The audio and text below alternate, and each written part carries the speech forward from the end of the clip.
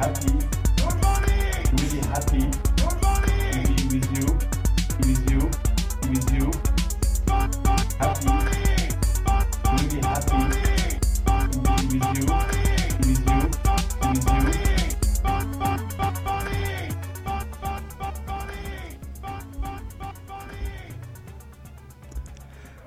Good morning, bonjour à tous, bienvenue dans le NFT Morning, c'est la 535e room. Et c'est surtout la dernière room avant les John. Avant les vacances, c'est l'avant-dernière room, même. Ah bon? On a une room bonus. Ouais, mais bon allez, on va dire c'est la dernière et l'autre c'est une bonus. Comment ça va, John? Eh ben, ça va très bien. Je sais pourquoi tu dis que c'est la dernière, parce que t'as un petit cadeau à offrir et donc c'est pour marquer le coup de la dernière, c'est ça? J'ai un petit cadeau à l'offrir. On va l'offrir un peu plus tard, le petit cadeau, je pense. D'accord, ok, très bien. Déjà, on va présenter notre invité du jour. Alors, vas-y. Eh ben, notre invité, c'est Mathieu, alias Visualzare.eth. Salut, Visualzare. Salut Rémi, salut John. Je sais pas comment tu veux qu'on t'appelle d'abord.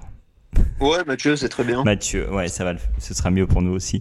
Écoute, Mathieu, bienvenue. On te connaît quand même un petit peu, mais déjà, on va commencer par la question: pourquoi es-tu avec nous ce matin? Alors, ce matin, je suis ici pour parler de OPEPEN Edition, donc la collection NFT de Jack Butcher, qui a pas mal fait bouger Twitter là récemment.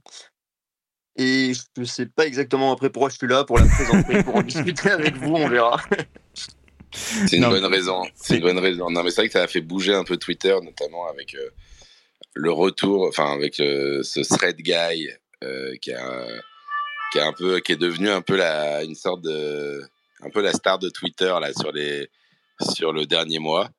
Et donc on trouvait ça cool tu fais partie t'es un membre actif de la communauté de Jack Butcher. On peut voir sur ta profile picture d'ailleurs que tu as toi-même ton OPEPEN en profile picture. Et donc, on voulait un petit peu expliquer le phénomène aux auditeurs du NFT Morning, savoir, pourquoi c'était pourquoi on en parlait autant, qu'est-ce qui faisait un peu les spécificités de cette collection et de ce que fait Jack Butcher en général. Et donc, on est très content de t'avoir avec nous, sachant, comme l'a dit Rémi, que tu fais un peu partie de la famille du NFT Morning. Presque de la team. Donc juste rapidement, est-ce que tu peux te présenter, dire qui tu es, ce que tu fais avant de rentrer un peu dans les détails? Yes, pas de souci. Du coup, moi, c'est Mathieu, ou Visualzare sur Twitter. Donc, j'ai 24 ans, je suis étudiant sur Paris. Et à côté de ça, je dev un peu côté perso, j'essaie un peu de faire de l'art. Puis, comme tu le dis, je suis dans la commu de Visualize Value, du coup, un peu la brain de Jack Butcher. Et ça fait à peu près 2-3 ans que je m'intéresse crypto, NFT à fond. Très bien, très bien, très bien. Et du coup, là, t'es étudiant, donc t'es étudiant en ce moment, t'es en stage? Yes. Je suis encore étudiant, je suis en alternance dans une boîte à côté. Et mon temps perso, c'est full Twitter, full NFT, full dev. Très bien. Voilà. Eh ben, c'est très cool, c'est très cool. Eh ben, écoute, je pense qu'on va rentrer tout de suite dans le vif du sujet. On va rentrer dans le vif du sujet. C'est déjà juste, est-ce que tu peux rappeler un peu c'est qui Jack Butcher et pourquoi déjà, même avant de lancer toutes ces collections là cette année, il était important déjà? Yes, pas de souci. Alors, je vais raconter d'un point de vue perso, hein, donc Ouais, c'est très plus bien. intéressant. Mais moi, en gros, j'ai découvert Jack Butcher sur Instagram, je pense comme beaucoup de monde. Donc avec son compte Visualize Value, où il fait en fait des visuels noirs et blancs, donc très simples, avec peu de texte. Et en fait, l'idée derrière ce compte Instagram, c'est un peu de représenter des citations, enfin, tout est dans le nom, des valeurs, des citations, essayer en fait de les représenter de manière très minimaliste, donc en noir et blanc. Et le but, c'est, il a créé son agence de marketing, si je puis dire, un peu autour de ce concept-là, et de représenter simplement la complexité des mots. Je sais pas s'il se définirait exactement comme ça, mais moi, c'est comme ça que vraiment je l'ai vécu, tu vois, en voyant son contenu. Tu peux nous donner un exemple pour que ce soit un peu plus parlant, peut-être?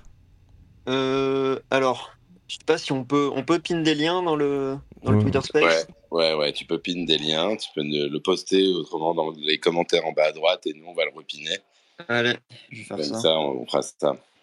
Mais en effet, moi j'ai un exemple en tête, c'est celui qui explique les NFT justement, qui est extrêmement connu dans le monde des NFT, qu'on a d'ailleurs dans notre livre REM, NFT Révolution, où en fait tu as un fond noir, deux cadres. Et en fait, c'est What are NFTs. T'en as un où t'as un cadre où c'est écrit JPEG. Et t'en as un à droite où c'est écrit JPEG avec la petite check blue finalement. Donc ils te montrent, voilà, c'est une manière assez simple de montrer que ça, voilà, que t'as l'œuvre validée en quelque sorte. Alors c'est un raccourci évidemment, c'est ce que veut la simplification. Mais cette illustration est devenue extrêmement connue déjà dans le monde des NFT. Quand il l'a sorti, je pense que c'est à peu près il y a déjà presque 3 ans, je pense, et qu'il a d'ailleurs lui-même minté, sur, je crois que c'était sur Foundation à ce moment-là ou quelque chose comme ça. Ouais, il me semble. Et donc était un exemple. Après, je pense que du coup, Mathieu va nous en poster d'autres, mais ça donne un peu une idée déjà du style de ce qu'il faisait. Il en a fait beaucoup, beaucoup, beaucoup avec ce style minimaliste pour finalement expliquer des concepts de manière simple avec un visuel. Exactement, et c'est vraiment ce qu'il a fait connaître, comme je disais, parce que sur Insta, avant même d'être dans les NFT, je crois qu'il était déjà à 2 ou 300 000 abonnés quand même, avec beaucoup de comptes qui se sont inspirés aussi de son contenu. Donc je pense que c'était déjà une grande figure en termes de design. Très bien, très bien. Et donc, tu le suivais déjà par Instagram, et du coup, tu l'as suivi dans les NFT? Ouais, alors en fait, je le suivais sur Insta, et un jour, dans sa story, j'ai vu qu'il avait sorti un NFT Network, donc un drapeau avec le VV de Visualize Value dessus. Et en fait, j'ai loupé le mint, et sur Twitter, je lui ai envoyé un message, un DM, en lui demandant si je pouvais toujours le mint ou pas. Il m'a dit que le mint était fermé, et puis il m'a dit: «Mais si tu veux, passe ton wallet et je t'en envoie un». Donc moi qui étais un peu, grand fan de Jack Butcher, je trouvais ça fantastique que, déjà, ils prennent le temps de me répondre, puis qu'ils m'en transfèrent un. Et en fait, pas longtemps après, du coup, j'ai commencé à m'intégrer dans la communauté, Visualize Value, donc sur le Discord, qui est vraiment il est génial ce Discord. En termes de communauté, il y a de tout, énormément de feedback sur des projets perso, des devs, des designers qui s'entraident. C'est vraiment fabuleux. Je pense que c'est une des meilleures communautés, à part NFT Morning évidemment, que j'ai pu voir dans le Web3. Ah là là, le Discord du NFT Morning. Ouais. Et Là, du coup, c'est en fait, cool. peu de temps après, il a commencé à enfin, il a fait les checks. Donc il y a déjà une room, autour des checks, donc je vais peut-être pas tout réexpliquer. Il a Non, fait les vas-y, checks, et à ce moment-là, explique rapidement, parce qu'on n'en avait pas beaucoup parlé, mais... Enfin, c'était quoi les checks exactement? alors les checks, c'était une open edition qu'il a fait, donc sur Zora début janvier, je crois. Et c'était au moment où Twitter, en fait, venait d'introduire, Twitter Blue, donc l'abonnement payant qui offre le droit à la petite, checkmark. Et en fait, le visuel, c'était juste une checkmark qu'on pouvait acheter pour 8 $ en open edition. Et c'était un peu, je sais pas si c'était une critique ou plus, une représentation figée dans le temps, en fait, cette méta d'acheter le statut de vérification, qui est ensuite apparu sur Meta et sur d'autres plateformes. Et C'est là ça. où ouais, là où avant c'était Et donc, t'achetais le checks, mais il y avait aussi une notion d'évolution dans le check, c'est ça? alors au tout début, pas du tout. Au tout début, quand tu achetais le check, c'était juste une open edition comme il en a déjà fait, qui en général était mint autour de 100 ou 200 NFT. Et là, les checks, en fait, il y a eu, je crois, 16 000 mints par là. J'ai pas envie de dire de bêtises, ce sera à vérifier ces nombres. Et du coup, il a décidé de construire dessus petit à petit. Et ça a énormément pris. Je pense que tout le monde a pu voir les checks sur Twitter, le mouvement que ça fait. Et du coup, quand il a fait l'open edition OPEPEN, donc qui arrivait mi-janvier, il me semble, au prix de 2 $, où là, c'était pendant 60 minutes free mint avec, enfin, du coup, 2 $ avec un par wallet. À ce moment-là, en fait, les gens ont commencé un peu à parier sur le fait qu'il allait construire sur OPEPEN. Donc ça a bien pris en floor price.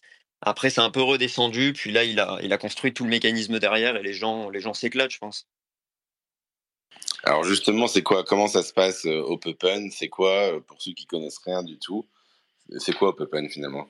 Alors initialement, comme je le disais, c'est une collection, donc une open edition de 60 minutes, un OPEPEN par wallet, et c'était inspiré de Badzou, je sais pas si tu vois comme artiste, celui qui fait les séries géométriques autour de Pépé, donc évidemment derrière le Pépé de Matt Fury. Et à la base, du coup, c'est juste une open edition basique, il n'y avait pas spécialement de projet derrière. Et en fait, il y a eu 15 500 mints sur les OPEPEN. Ensuite, les checks ont mis un prix. Puis, il a commencé à dire qu'il allait créer un mécanisme autour des OPEPEN. Donc, il a beaucoup itéré. Il y avait un moment où, en fait, ça devait être généré. Chaque œuvre devait être générée par une IA, type Stable Diffusion. Puis, finalement, le mécanisme actuel, c'est qu'en gros, il y a 16 000 OPEPEN. À des moments, il y a des sets, donc des sets de 80 OPEPEN qui sont révélés. Donc, en fonction du type de OPEPEN, parce qu'il y a 5 types de OPEPEN, il y a les 80, les 40, les 20, les 10, les 5, les 4 et les 1. Et en gros, en fonction du OPEPEN que tu as, quand il y a un set qui sort, tu peux l'enregistrer ou non. Et à partir de là, ça va se dérouler un peu comme une loterie. C'est-à-dire que là, il n'y a pas longtemps, par exemple, il a sorti un set. Donc tu peux voir le visuel de chaque OPEPEN. Tu peux inscrire le OPEPEN que tu le souhaites. Et après, c'est tiré aléatoirement. Et ton OPEPEN devient révélé ou non. Là, actuellement, on est au 10e set qui est sorti. Et il en reste 190. Donc ça veut dire qu'à chaque fois que tu as une phase de révélation, Yes. n'importe qui peut choisir s'il prend ce statut-là ou pas. Exactement. Tu peux inscrire ton OPEPEN comme tu remplirais ta grille de loto, Ça veut en dire que quelque sorte. si le visuel te plaît, c'est ça, tu vas pouvoir y adhérer, quoi. Ouais, exactement. Tu peux soumettre ton OPEPEN, mais t'es pas sûr de l'avoir. Sachant Ah, qu'en oui, général, tu candidates. Ça veut dire qu'à ouais, chaque c'est fois, ça. tu dis le OPEPEN va ressembler à celui-là. Mais c'est quoi? Est-ce que les formes sont toujours celles de. Parce que par exemple, ta profile picture ou celle de Thread Guy, justement, ou celle qu'on a mise pour le NFT Morning, là, on voit que c'est un style. C'est toujours des personnages de ce type-là, c'est ça? Yes. Alors, c'est toujours justement autour de cette forme géométrique. Et c'est un truc qui est très fort de la part de Jack, je trouve. C'est d'avoir réussi un peu à créer une forme géométrique hyper simple, donc constituée de carrés et de ronds. Et en fait, maintenant, je pense que sur Twitter, tout le monde le reconnaît. C'est-à-dire que tu peux faire des petits dérivés avec des IA génératives ou même le dessiner à la main, prendre une photo de ta boîte de AirPods ouvert et tu peux un peu retrouver les pop-up de partout. Et personnellement, je trouve ça vraiment magnifique. Oui, des carrés, des rectangles, des demi-cercles. Et donc, c'est ce qui constitue. Donc, c'est toujours ce même style de carré, rectangle, demi-cercle à chaque fois, qui vont à chaque nouvelle phase, mais avec un style, des couleurs, des formes un peu. Enfin, l'aménagement des formes un peu différent, quoi. C'est ça? Exactement, ouais. T'as notamment un set qui est sorti il y a pas longtemps où c'était un peu, les formes étaient un peu séparées, comme si le Hop-Open avait explosé. Si tu connais le Hop-Open, tu peux retrouver la forme, mais ça ressemble plus tant que ça. Mais dans l'idée, ouais, c'est à peu près toujours la même chose. D'accord, très bien. Et donc, à chaque fois qu'il y a une phase, alors c'est pas prédéfini, ça arrive comme ça, il faut suivre sur le Discord ou j'imagine, ce genre de choses. Exactement. Tu peux aller sur le site, tu vas connecter ton wallet, et là, tu vas candidater. Et donc, et à chaque fois, il y en a combien? Il y en a 5 qui vont l'avoir? Alors à chaque fois, t'en as 80. Alors Mmh, au total, tu as 80 Hop-Open. T'en as mmh, 40 qui seront identiques, 20 qui mmh. seront identiques, 10 qui seront identiques, 5, 4, puis 1. Donc, à chaque nouvelle session, tu as un niveau de rareté qui est défini. Exactement. Et donc tu joues, et donc soit tu as un 80, tu t'es déjà un peu bon, tu dis tu l'as déjà, c'est déjà pas mal. Soit t'as quelque chose de plus rare, et là, tu es très excité, quoi. Exactement. Et ça dépend de ton Hop-Open, parce que même quand il n'est pas révélé, ton Hop-Open, le niveau de rareté est prédéfini. Par exemple, moi j'ai un Hop-Open et c'est un 20. Ça veut dire je sais très bien que un jour, si j'adhère à un set et que je fais partie des Hop-Open sélectionnés, j'aurai un 20. Je pourrais pas me retrouver avec Ah, une donc c'est grille. déjà, ah oui, donc la loterie Ouais, se joue pas sur la rareté que tu vas obtenir. Là, ça, c'est déjà fait. C'était au moment du mint, finalement. ouais, Et donc là, c'est simplement, ce qui va se décider, c'est est-ce que parmi tous les 20 qui ont candidaté, tu fais partie des gagnants, quoi, ouais, finalement. exactement. D'accord, ok. Et donc, vu que tu m'as dit que c'était 80, 40, il y a quoi? Il y a 20-20, du coup, c'est ça? Bah, je crois qu'il y a 40-40, 20-20, 80-80, 10-10. 40-40, Non, 20-20, le 10. 80-80, il y est pas, il Ok, me semble. d'accord. Ok, d'accord.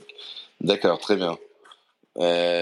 Et donc, tu choisis, tu révèles, enfin, et là, après, tu te reconnectes pour savoir si tu fais partie des gagnants de la loterie, si tu as le PFP ou si tu restes encore à l'état unrevealed, quoi, finalement. Exactement. Par exemple, moi, mon OPEPEN 20 dont je parlais, j'ai adhéré à tous les sets jusqu'à présent, donc à 17, et j'ai jamais été sélectionné.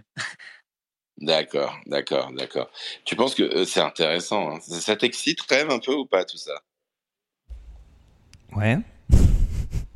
Bah, j'adore, Non, tu mais vois, je fais d'autres trucs. j'adore, tu vois, quand je parle à Rem, tu vois, comme ça, tu vois, je me dis, putain, c'est génial et tout, c'est trop bien, il va être excité, et Rem, il s'en fout, quoi. Il est là. Ouais, ok, ok. Ouais, non, c'est un des mécanismes les plus originaux qu'on ait vu dans les NFT, mais ouais, ça va, quoi. C'est pas grave. Mais du coup, alors du coup, ok, j'ai compris. Non, mais c'est excitant et donc en plus il en reste plein, donc c'est un projet enfin, il y a un moyen de maintenir le momentum en fait aussi avec ce système, quoi, finalement, c'est ça? Ouais, exactement. Puis en plus, l'artiste n'est pas toujours Jack Butcher derrière les sets, ce qui fait qu'on peut imaginer, enfin, personnellement, je pense qu'il y aura petit à petit des gros artistes qui vont peut-être faire des sets, et en fait, tu auras une seule collection avec une diversité de styles et tout dedans. Je pense que ça peut vraiment être, enfin, j'ai hâte de voir la suite. Génial. Et alors il y a un truc, c'est vrai, qui est intéressant. Alors c'est quoi d'ailleurs juste pour le floor du Unrevealed 80 aujourd'hui? Alors, très bonne question. T'avoue Mm. que je vais voir sur OpenSea en live. Grosso modo, quoi. Déjà, Le floor, là, il est à 0,6. 0,6, d'accord. Ouais, donc c'est déjà pas mal, quoi. Surtout pour Donc un... 0,6, c'est pour les 40 et Unreveal. Yes. Euh, Mais du coup, ça commence à 40 ou à 80? Attends, j'ai pas suivi. Non, non, c'est à 40, je dis n'importe Ah, quoi tout à l'heure. pardon. Ok, d'accord. Donc 0,6 pour les 40. Ouais. Et ensuite, donc c'est... Et quand ils sont révélés, les fleurs sont plus importants pour l'instant? Ouais. Bah là, je scroll, j'en vois pas. Là, le premier que j'ai vu révéler, c'est 0,99. Ah oui, donc c'est pour ça que c'est intéressant quand même de candidater à chaque fois, quoi. Parce que potentiellement, t'as une prise de valeur et s'il te plaît pas, tu peux même le revendre limite et en racheter un. Exactement. Bah, t'as justement beaucoup de mecs qui faisaient ça au début, qui mettaient tout leur open dans l'optique d'en avoir des révélés, de les revendre, faire du profit et pouvoir racheter plus de open derrière. Ouais, c'est intéressant. Ouais. C'est intéressant. Et du coup, donc, alors, ça, le début de la mécanique. Et là, j'essaye de comprendre, c'est qui ce thread guy? Alors, Threadgate, je t'avoue que moi, je traîne sur Twitter. Je vois qui c'est parce que je sais que que c'est un peu un influenceur NFT. Après, dans les détails, je pense pas pouvoir répondre à la question, hein. D'accord. Mais en tout cas, il a beaucoup contribué à la communauté de Jack Butcher, j'ai l'impression, si je Alors, reprends. Ouais. alors en fait, je dirais pas, enfin, je sais pas si c'est comme ça directement. Moi, la manière dont j'ai vu les choses, c'est qu'en fait, Threadguy, c'est quand même un mec qui a 130 000 followers sur Twitter. Et sa PFP, c'est son mutant Ape, qui est vraiment, qui est un peu iconique, quoi, on le reconnaît direct.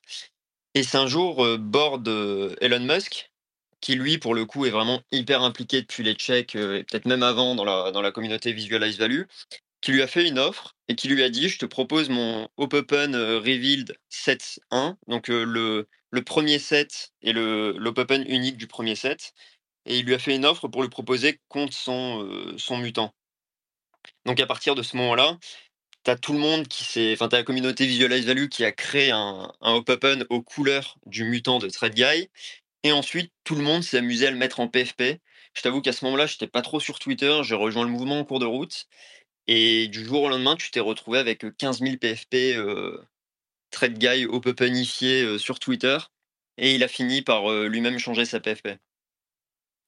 D'accord. Donc ça a lancé le mouvement, quoi. Parce que Ouais, mais même Jack exactement. Butcher, c'est à un moment, justement, a fait un mint pour à lancer un peu, là, c'était quoi? Je crois que c'était il y a 2 semaines. A minté, en fait, ce thread guy, justement. Enfin, ce Exactement. open thread guy. Au profit de thread guy, justement. Ouais. Ouais, et la dernière fois que j'ai regardé, je crois que c'était déjà plus de j'avais pas le montant en net, mais je crois que c'était à peu près à 50 ETH en tout de levée quand même pour notre thread guy. Donc notre thread guy, ouais, donc il a quand même, ouais, donc c'était un beau moyen quand même de le, enfin c'était un vrai remerciement de la part de Jack Butcher à notre thread guy Pour pour avoir ouais, joué le jeu, je pense, tout simplement pour avoir, ouais, pour avoir joué le jeu, pour avoir un moment aussi changé sa profile picture, quoi. ouais, exactement. Parce qu'au final, c'est ça, il a changé son ape pour, enfin son mutant pour le thread guy. Et donc la communauté, c'est excité. On a vu plein depuis de dérivés du coup d'OPEPEN. Tout le monde, plein de gens qui ont changé leur profile picture Ouais. en recréant, finalement en reprenant leurs avatars et en mettant leurs couleurs sous forme d'OPEPEN, quoi. Ouais, exactement. Bah, c'est justement une des forces, je trouve, qu'on a eu avec les collections de Jack Butcher là en 2023. C'est que déjà les checks, je sais pas si tu vois le lien que j'ai dans mon profil Twitter, Checkify. Mais en gros, au moment où les checks sont sortis et que c'était une grille, donc 8 x 8 avec des checkmarks, tu as pas mal de personnes qui s'amusaient à colorer les checkmarks à la main pour essayer de représenter des dessins derrière. Ouais. Et du coup, à ce moment-là, j'ai fait Checkify, donc petite web app où tu mets ta photo, puis ça te permet de automatiquement récupérer les couleurs dominantes et de faire ton image en version check. Et déjà, à l'époque, ça avait bien pris parce qu'en fait, la puissance derrière les checks et les OPEPEN, c'est que la moitié des gens, je pense, si ce n'est la majorité des gens qui s'amusent avec sur Twitter, je suis même pas convaincu qu'ils avaient le NFT derrière. Ouais, complètement. C'est-à-dire que tu peux jouer. En fait, ça participe à la notoriété du projet. C'est vrai que le check, c'était la folie. Tu as eu des checks dans tous les sens. Ouais. Notamment, tu avais le projet du rare PP check, là, qui était devenu même. Il y a plein de projets inspirés des checks où on réutilisait les checks, on dessinait en check. Et c'est vrai qu'en fait, c'est à la fois simple et tout le monde peut se l'approprier. Donc, dans cette communauté, tu peux jouer. Et c'est ce qui s'est passé du coup aussi avec ces OPEPEN. J'ai l'impression que ça s'est accéléré là le dernier mois, Ouais. notamment avec ce notre thread guy où on a vu vraiment beaucoup de gens changer leur profile picture pour passer là-dessus, quoi. Ouais, exactement. Bah déjà en mars, donc c'était vers mi-mars, on avait eu un soir, enfin une journée pareil où en fait j'étais en Espagne en vacances et je m'étais dit tiens je vais adapter Checkify mais pour faire des hop-open. Et à ce moment-là déjà ça avait énormément pris. Enfin encore une fois je parle à mon niveau, tu vois, j'ai pas énormément d'abonnés sur Twitter, je fais pas beaucoup de vues, pas beaucoup de retweets. Et ce soir-là mon tweet Il est avait atteint je modeste. crois les 180 000 vues. J'avais des looks rares qui me répondaient, qui avaient hop-openifié leur PFP. Du coup c'était vraiment excellent. Et je m'étais dit, là, depuis quelques mois, je m'étais dit: «Bon, c'était un peu l'âge d'or du OPEPEN» et c'est vrai que là, ce qu'on a vécu, enfin, ce qu'on vit même depuis un mois, c'est assez impressionnant, quoi. On avait OpenSea notamment qui avait changé sa PFP, qui s'était appelé OPEPENSea.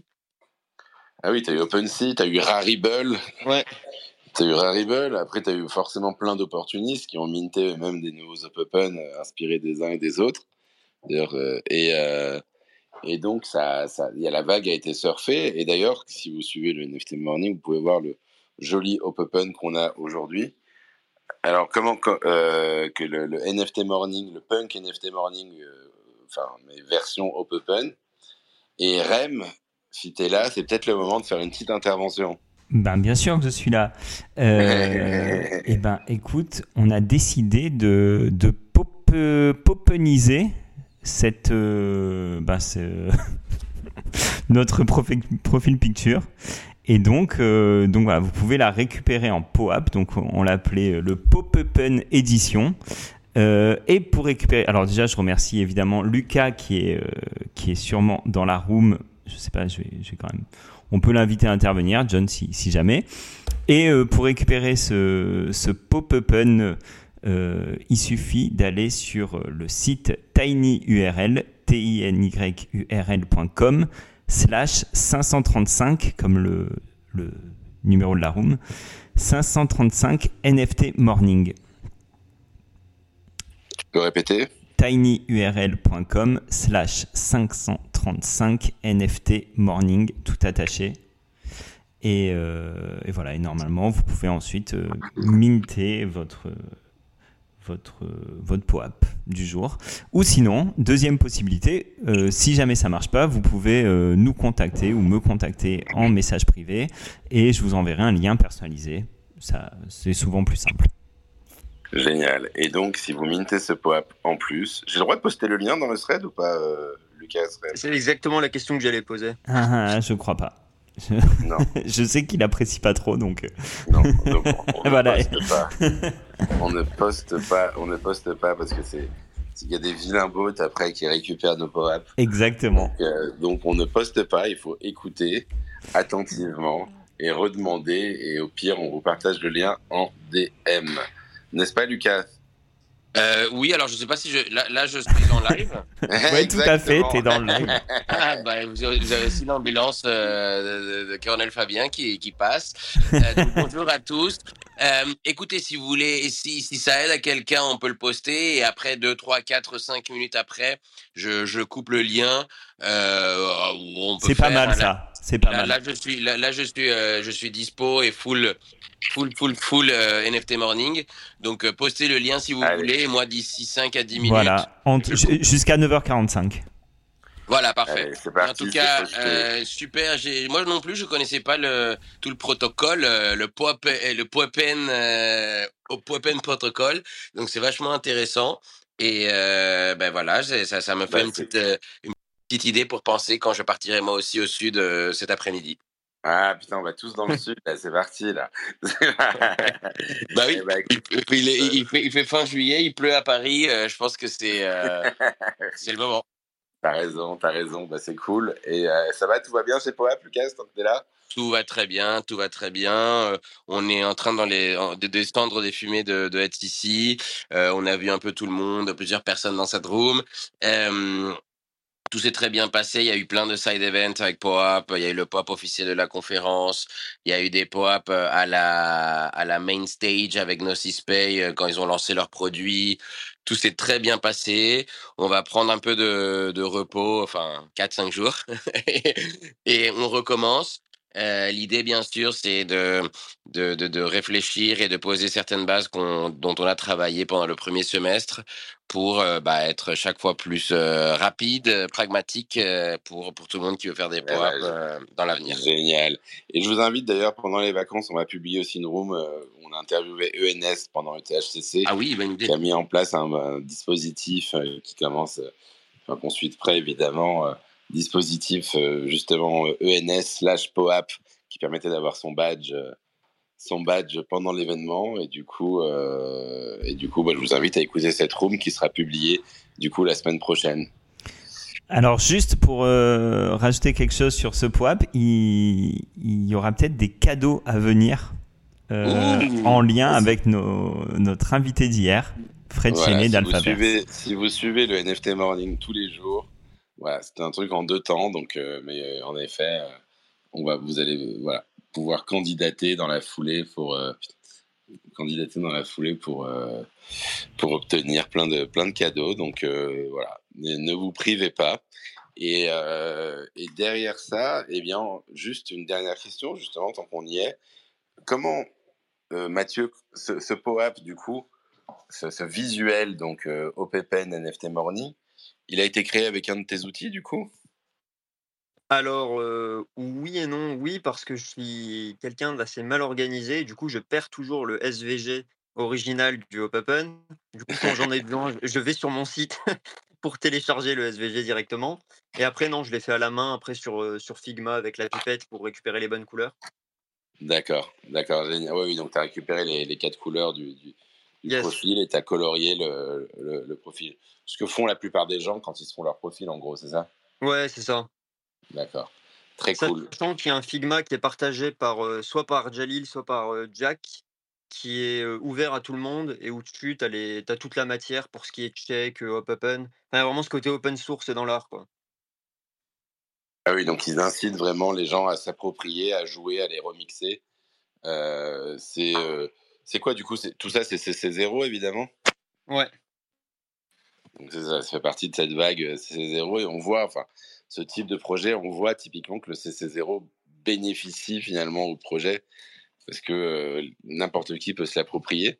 Et c'est vrai que moi, ce qui m'impressionne en fait dans ce projet, c'est finalement, enfin, depuis les checks qu'on a suivis en janvier dernier, c'était au milieu justement de la folie des Open Editions qui, elles, se sont essoufflées. Et beaucoup de gens se sont dit, bon, bah, est-ce que c'est un effet de mode ou est-ce que c'est une tendance de fond? Et là, on a eu, c'est vrai, janvier, on a eu mars, on a juillet, et on voit qu'à chaque fois, le projet finalement se renforce en quelque sorte, Ouais. et qu'il se passe toujours quelque chose de nouveau. Donc il y a quelque chose de...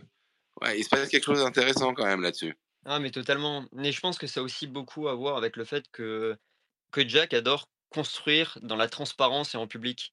C'est-à-dire qu'il y a notamment son trait de transparency time pour les checks, qui a bien marché, où en fait dedans il explique les directions auxquelles il a pensé, pourquoi il a abandonné cette idée, pourquoi il a choisi cette idée. Et en fait, il fait ça pour à peu près tout. Il explique, d'où ça vient, pourquoi, tel set, des OPEPEN, il est fait comme ça avec tel artiste, l'idée originale qu'il y avait derrière et finalement pourquoi l'idée était pas terrible et du coup il a pensé à faire autre chose. Et c'est vraiment ce que j'aime, c'est qu'il y a ce côté, il communique, il est transparent, enfin c'est parfait. Pour moi, c'est tout ce dont un bon projet NFT a besoin, quoi. Donc toi, tu y crois évidemment pour l'avenir. Ah absolument, ouais. Donc c'est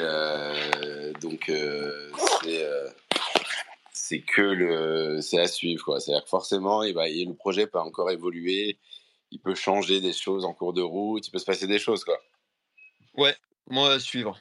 Moi je recommande de suivre le projet, pas de foncer tête baissée dedans, mais au moins de le suivre parce que c'est intéressant, quoi. Ouais, très bien. Et donc le projet, juste pour revenir un peu sur le projet Checks, il continue de vivre aussi le projet Checks ou pas? Yes, bah, maintenant tout est, on-chain et comme dit Jack Butcher, les checks, elles continueront, à vivre bien après lui, quoi. C'est on-chain et c'est les gens qui en possèdent qui décident, ou non de les fusionner, de Donc c'est ça. continuer. Le projet là, il est totalement indépendant. Mais ça, t'as des moments dans les Checks aussi qui se déroulent toujours, c'est ça, où tu peux choisir de fusionner? Non, alors ça, c'est n'importe quand. Donc Ah les ok. checks, tu sais, tu avais la collection originale et après tu avais la VV édition. Donc déjà, faut les migrer, pour passer sur la version, fully, on-chain et une fois que tu as migré, après, si tu as 2 checks de 80, tu peux les fusionner ensemble, pour en faire, une de 40 et petit à petit, peut-être qu'on atteindra une black check qui nécessite, énormément de checks 80 classiques quand même. Donc à En voir. fait, en fait, pour certains, il a réussi à faire avec Checks ce que Pac a raté avec le merge, quoi. Alors Je sais je pas. t'avoue que je vois pas du tout le projet de Pâques en l'occurrence. Je vois pas la mécanisme derrière, donc je vais pas faire semblant de dire ouais, ouais. Mais c'était ouais, c'était une mécanique où t'as toujours des cercles, enfin un rond qui se présente une unité, et tu peux choisir à partir du moment où tu en achètes un autre, ils vont fusionner pour devenir une masse plus grosse, quoi, tout simplement. Avec la finalité qui est peut-être un jour que toutes les masses aient fusionné pour que ça forme une seule, euh, une seule masse très importante avec une couleur spéciale, justement. Ah ouais, bah ouais, ça ressemble vachement, effectivement. Donc, sauf qu'en effet, là, sa force a été la capacité, je pense, justement à s'adapter, à animer, à communiquer, à entretenir. Ce qui a été un peu reproché à Pâques sur le projet Merge, où il y a eu moins de travail sur le momentum, on va dire. Et je pense que c'est ça moi, c'est un peu l'enseignement que je tire aussi de ça. C'est tu peux pas, enfin, quand tu fais ce genre de projet, il faut qu'il se passe quelque chose pratiquement, j'ai envie de dire tout le temps, quoi. Ouais. Si tu disparais de la circulation pendant un mois, tu risques de tuer le projet, quoi. Ouais, exactement. Je t'écoutais, Mathieu, là, à l'instant, pour expliquer donc le mécanisme des checks. Et je me disais, mais vous vous rendez compte à quel point, quand même, on est dans un truc compliqué, complexe. Donc, faut migrer sur du on-chain. Ouais. Enfin, je sais pas. On essaye de rendre les choses accessibles et j'ai l'impression qu'en fait, on fait tout l'inverse, quoi. Et encore, il y a la première étape qui consiste à télécharger MetaMask, setup son wallet et tout, qui est déjà une belle barrière. Ouais, bon, ça, on n'en parle même pas, quoi. C'est la première barrière. Mais ouais, non, mais c'est pour ça que c'est marrant. Et alors, Chex, en fait, je voulais revenir un petit peu, mais c'est vrai que ça a été lancé donc en janvier, je crois. D'ailleurs, Ouais. je trouve ça super intéressant de finir la saison avec Jack Butcher, parce que finalement, le phénomène, il a vraiment commencé en janvier. Et il explose encore. Enfin, c'est un des artistes qui a qui a je sais pas comment dire, mais Qui a surperformé sur le semestre. non, mais en plus qui était au-dessus de tout le reste en fait, au niveau du floor, au niveau des projets, etc. Tout le monde tirait la gueule, mais lui c'était effectivement il superformait. Donc déjà je trouve ça vraiment intéressant de finir la saison avec lui. Et les checks, en fait, c'est une réponse finalement au check de Twitter au blue check en tout cas, qui avait été lancé en novembre. Et alors, c'est marrant quand tu dis que finalement Elon Musk suit le projet depuis très longtemps. Je sais pas, mais moi j'y vois plutôt une critique en fait des checks de Twitter. Non, je pense qu'il y a quiproquo quand je disais Elon Musk, c'est board Elon C'est Musk. board Elon Musk. Ah, pardon. Ok. Ouais, si Elon Musk était impliqué dans ce projet, je pense que le floor serait bien plus haut. D'accord. T'as compris que Rem, il a écouté à moitié, donc justement, tu vois, vu qu'il écoutait à moitié, il écoutait juste la fin, tu vois, à chaque fois. Il écoute la moitié des phrases, tu vois. Mais alors, on est bien d'accord que c'est une critique finalement des checks de Twitter, quoi.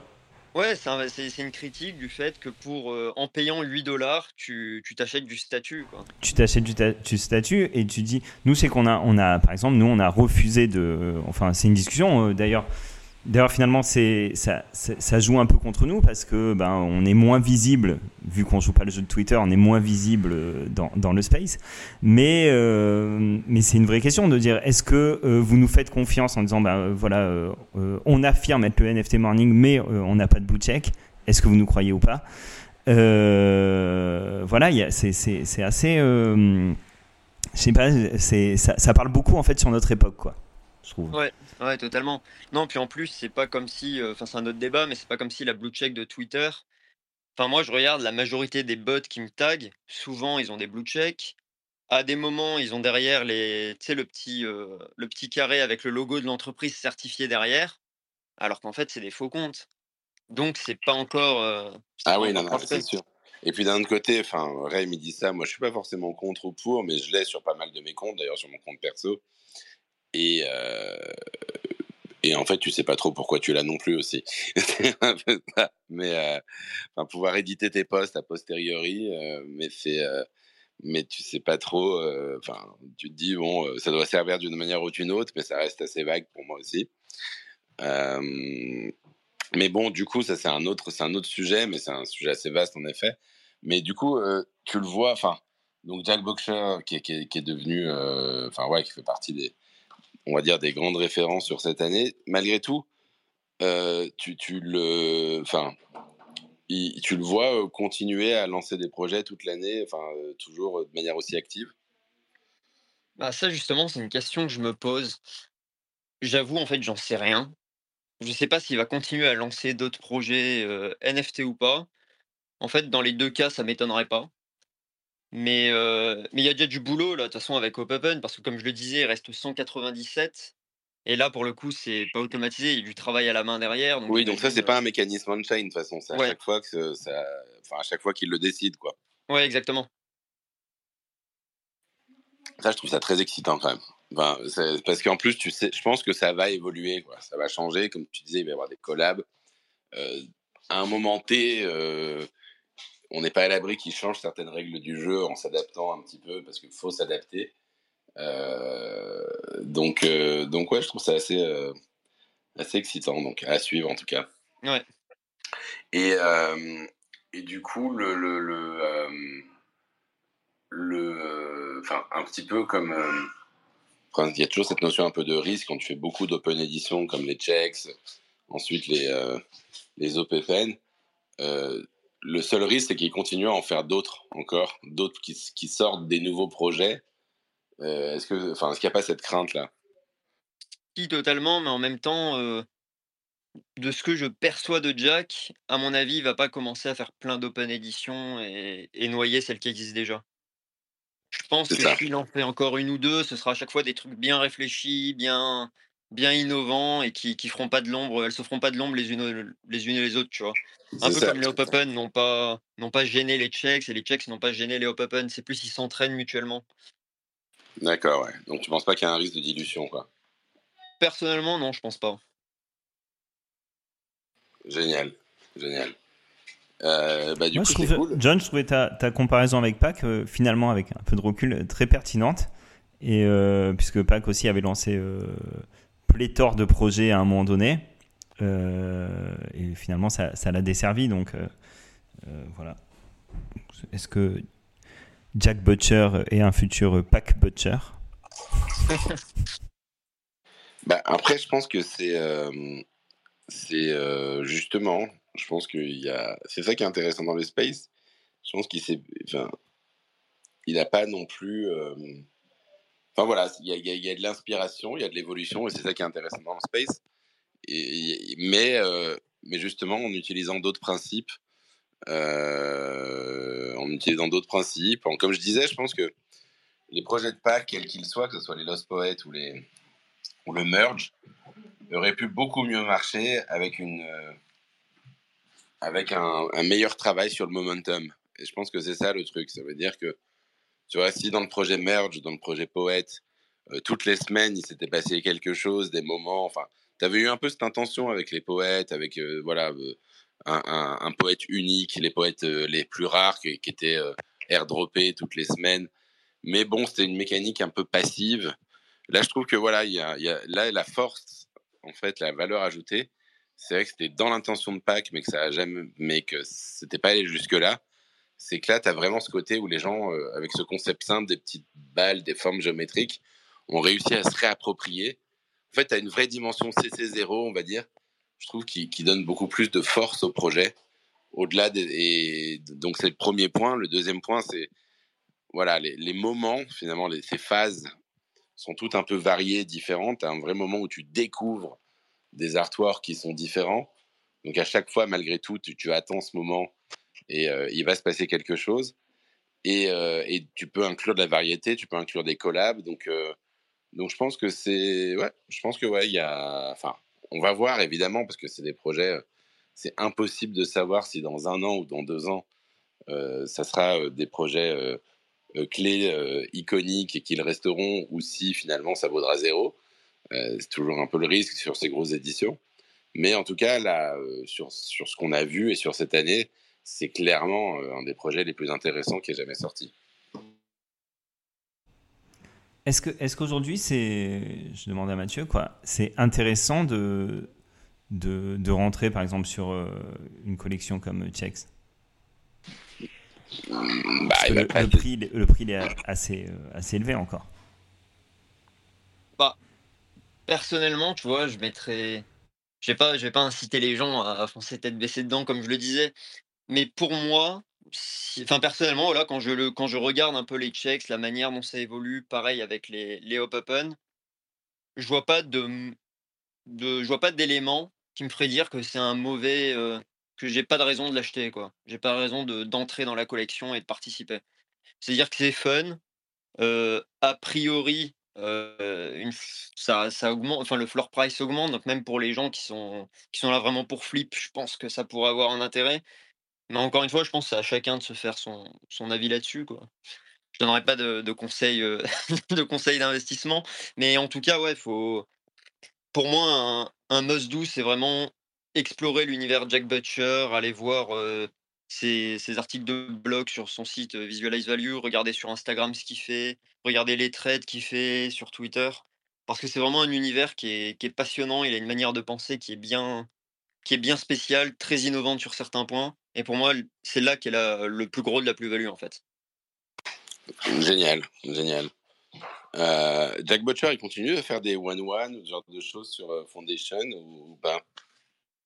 Bonne question. Je t'avoue que je sais pas s'il en a fait ou pas récemment. Je pense qu'il continuera.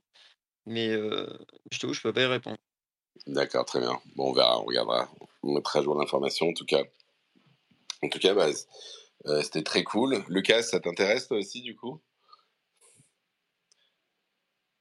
Lucas, là, Je suis là. Allô. Yes. Oui, il est là. Nice. Oui. J'étais en train d'arranger pour sortir de la maison, mais en tout cas, merci à tous et à très vite et bonne saison. Juste pour savoir, les gars, quand est-ce que je comprends que lundi c'est la dernière émission de la saison, mais quand est-ce qu'est la première de la prochaine? La première de la C'est prochaine. une bonne question, ça. Je pense qu'il faudra attendre 3 bonnes semaines avant Ok. le retour du NFT Morning à partir de voilà. On va avoir des épisodes. Peut-être à Il y aura NFT la Biarritz, session non? il y aura la session du Biarritz, n'est-ce pas? J'avais compris ça l'autre jour en écoutant la room. Exactement, il y aura la session de Biarritz. Il y aura la Parfait. session. On va reprendre à ce moment-là sur NFT Biarritz. Donc c'est Parfait. ça, donc, 3 semaines. Parfait. 3 semaines. Écoutez, bon courage à tous, bon repos. Il faut se préparer pour la prochaine vague de OPEPEN ou ce qui viendra. Et à très vite.